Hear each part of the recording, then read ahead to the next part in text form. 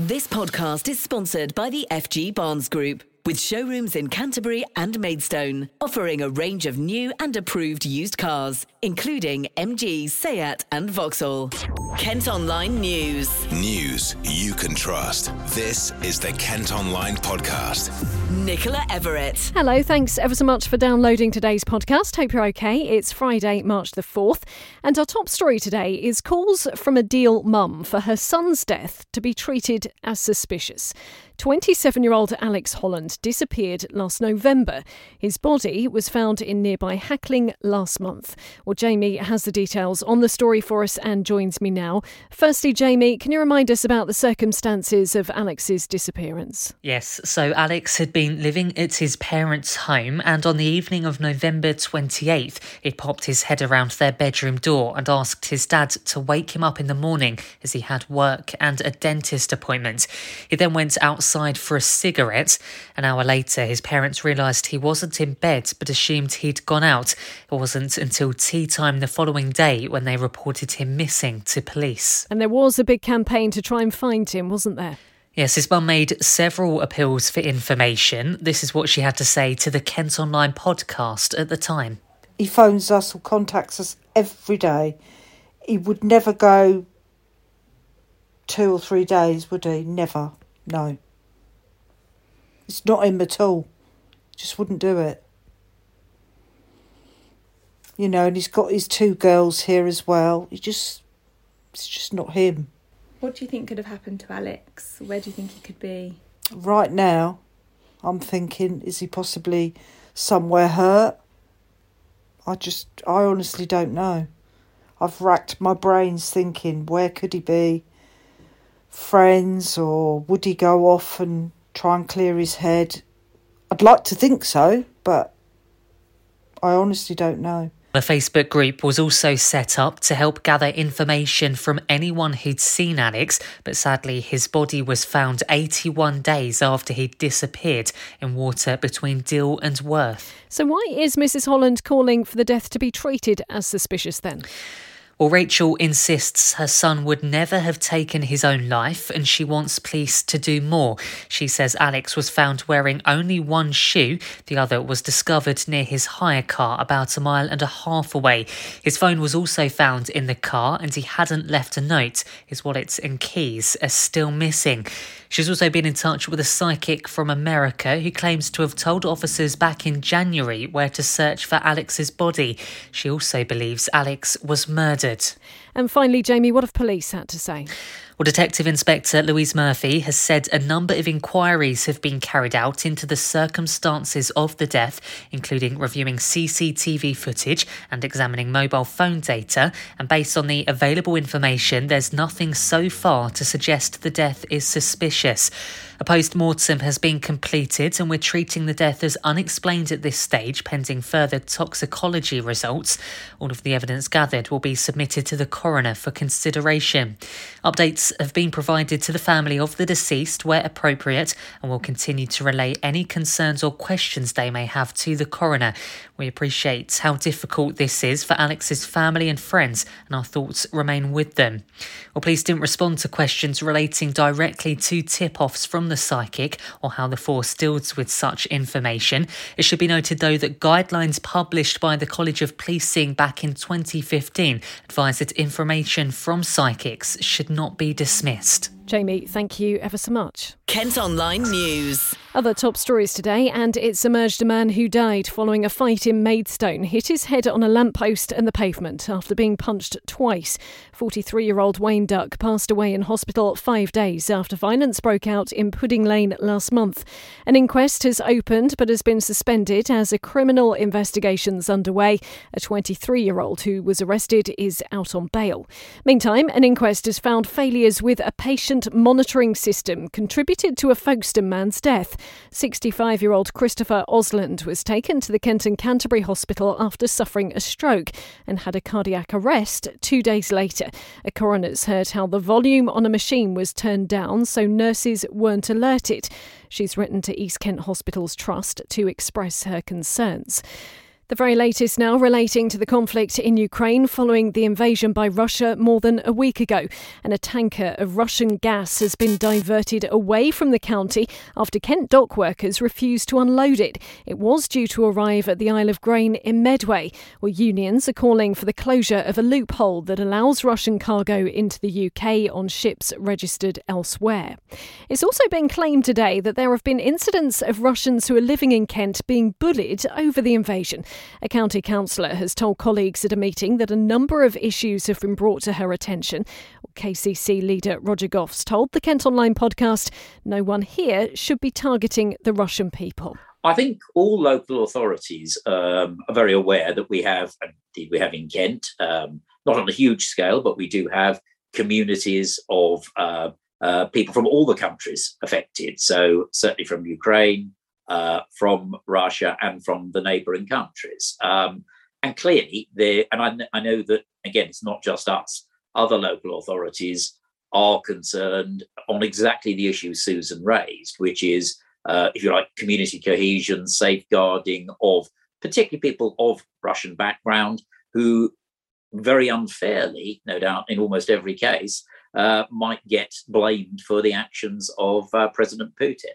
And clearly that would be a concern. As Susan, I think, was right to raise it.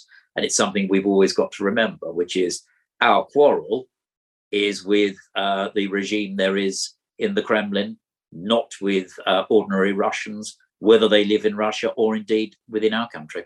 Efforts to get aid to those in Ukraine or to the million people who fled the country are continuing.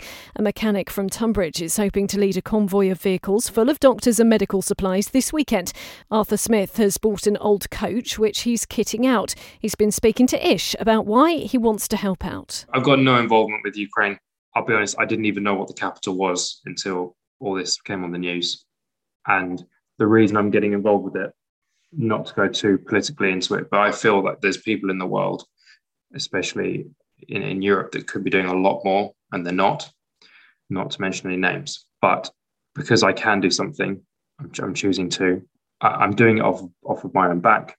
You know, the donations do help, both physical donations and monetary, but we are just doing it because we have the ability to. And it sounds like an incredible feat, a huge logistical challenge as well. I mean, is it feasible? Do you believe you can get into Ukraine at this stage? So we do have a contact from the border in Poland. And what's apparent is that they are very much checking on who's coming in.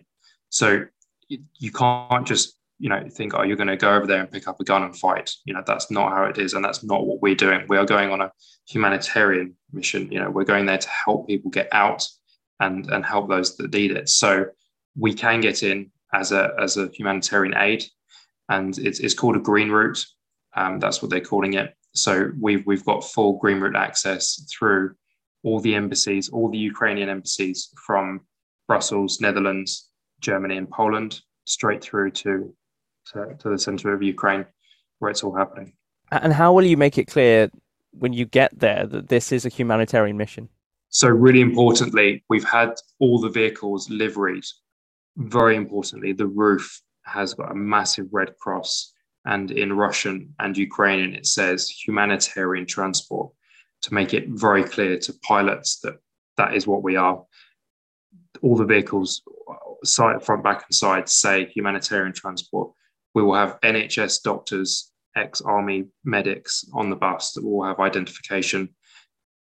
We will be loaded with equipment and supplies that would be stupid to refuse entry.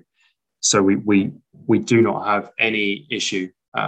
We don't think we're going to have any issue getting in. I got the impression that you will be driving on the vehicles. You mentioned being a bus driver before. You are still, of course, putting your life at risk by doing this.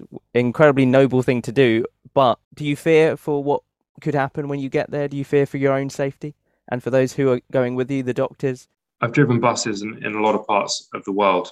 I've driven buses through central London and seen awful things happen at night to other bus drivers. I've never done anything like this. I am scared, to be honest. I woke up this morning and butterflies have not stopped since, because I think it dawned on me that this is happening, and we do not know what we're going into, really, because what you see in the media is going to be completely different to when we get there. Yes, technically, I will be responsible for everyone on that coach, and I'm very much aware of that. And looking back on it, maybe I've taken off a little bit more than I thought I could chew, but I'm not. It's not going to stop me. I'm just I'm worried, but I'm in the hope that everything is going to be okay. We will literally have half the bus storage full of medical supplies. The Emergency First currently at a medical auction in Rugby, trying to get as many supplies as possible for as little as possible, so we can get as much across there. And we will be like I said, we will be filling up that trailer, which will be used as a hospital, with medical supplies. So when it gets there, they can all be unloaded, and then that can be used as the mobile hospital. And when you get to the capital, is it as simple as you just help as many people as you possibly can who need it? So we've at the moment we've got a formal request from the government to go to a orphanage to take 200 orphans to the Polish border, and that's our first mission is to do that.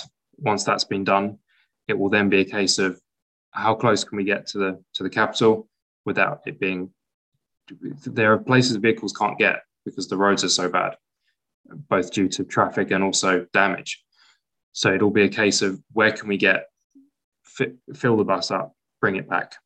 It will just be a case of, right, whoever you are, as long as you're trying to get out and that's, and you're looking for help, we're there to take you back. And this weekend, a vigil's due to take place in Tunbridge. People are being encouraged to gather at the castle and form a human chain to show their solidarity for the people being targeted by Russian troops. I've been speaking to organiser Jason Bradshaw. These poor people were being forced out of their homes and trying to escape the country. And it's just a terrible, terrible situation to be in. And we were just talking about how would you feel if you was in that situation? And it sort of came about that I said, well, what can we do? And the conversation kind of went to, well, we can't do a lot physically, but we can do something that stands out. And then I just said, oh, well, I live in Tunbridge. There's a castle there. It's a fortress. It's been attacked in the past. It's it's not the castle it was from the start, but it still stands. And I said, well, how about we just get together and stand first originally by the castle and think about the people of Ukraine and just show our support in that way, in a peaceful way. It's not a protest. It's just a way of getting together and saying, we care about you. When you see the images, I mean, you do feel pretty helpless, don't you, when you're sat at home? And although we empathise with these people, I mean, no one can imagine what they're going through at the moment. And I guess anything we can do really helps us to feel a bit better and to feel that we're actually trying to do something, I suppose, doesn't it? Yeah, exactly. And it may seem a bit, what's going to stand in the line going to do, but actually it's going to do a lot because it's going to send a message out to Ukraine that we care and the town cares. There's also a lot of people in the community that come from the Ukraine. So for them, it's a way of focusing on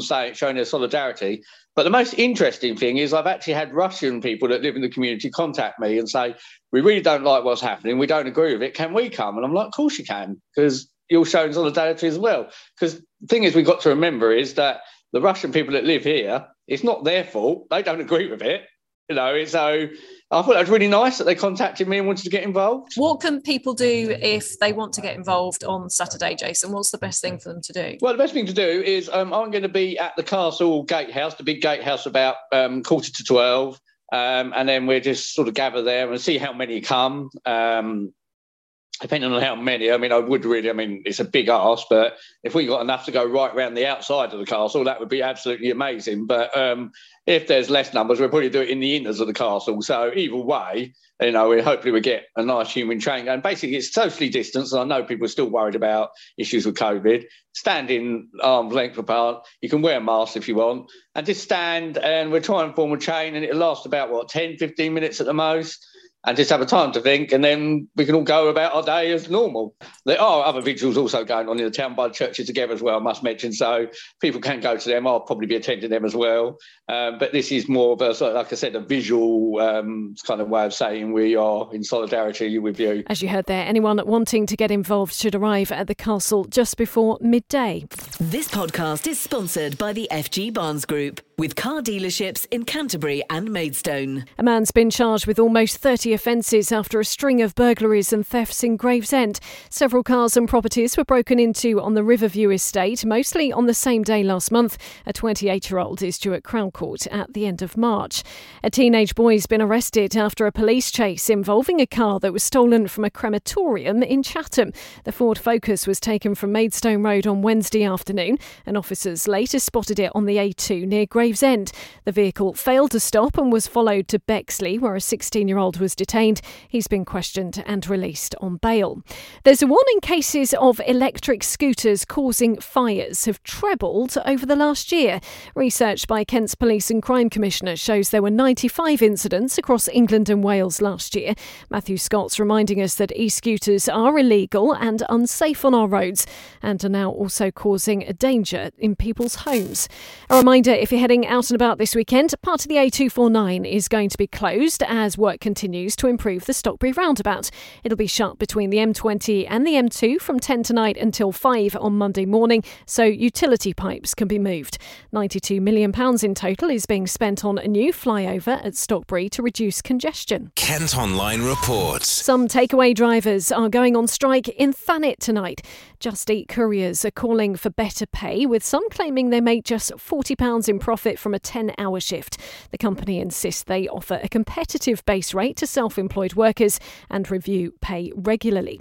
The world's first purpose-built multi-storey skate park will finally open in Folkestone next month. The F51 Urban Sports Centre has 3 floors, a boxing gym and the tallest climbing wall in the southeast.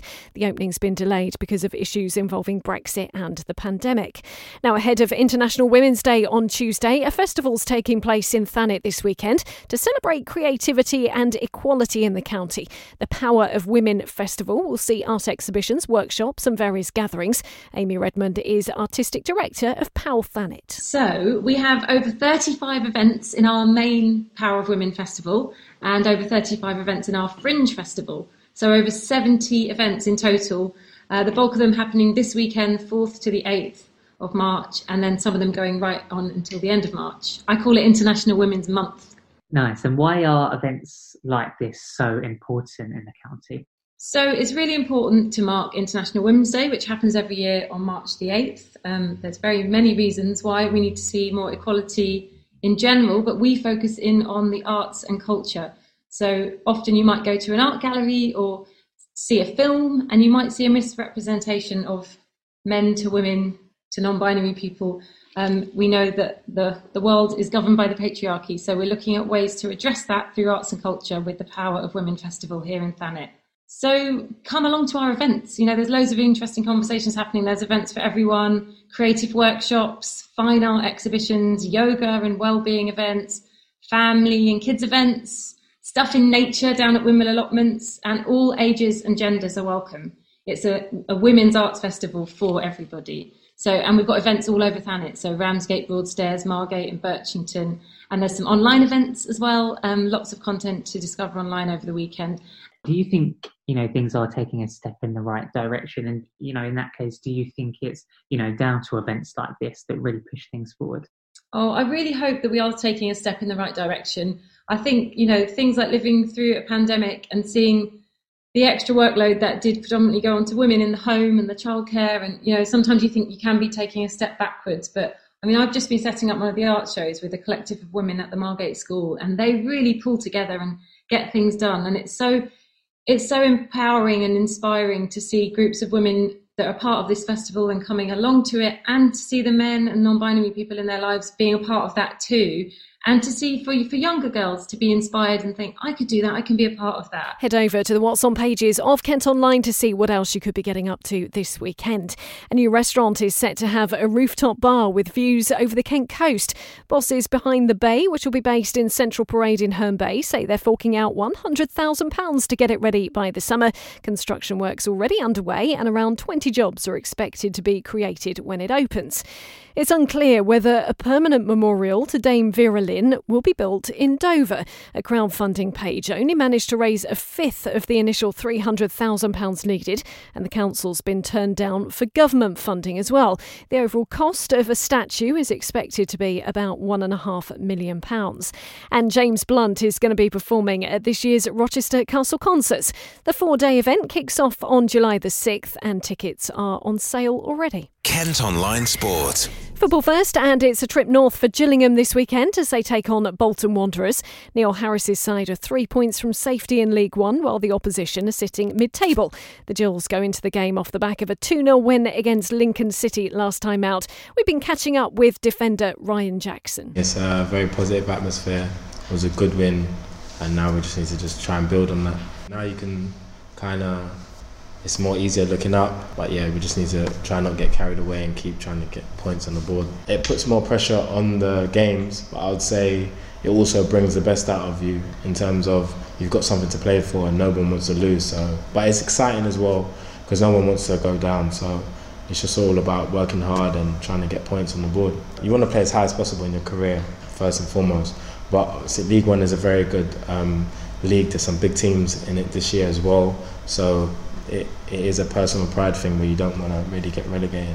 We still want to go out and win and be an attack, but I think we got to kind of realise where we were in the league and was leaking goals. So the main thing is to try and stop that, and then after that, then you can start building on scoring and attacking. So I think it's all about trying to get that balance.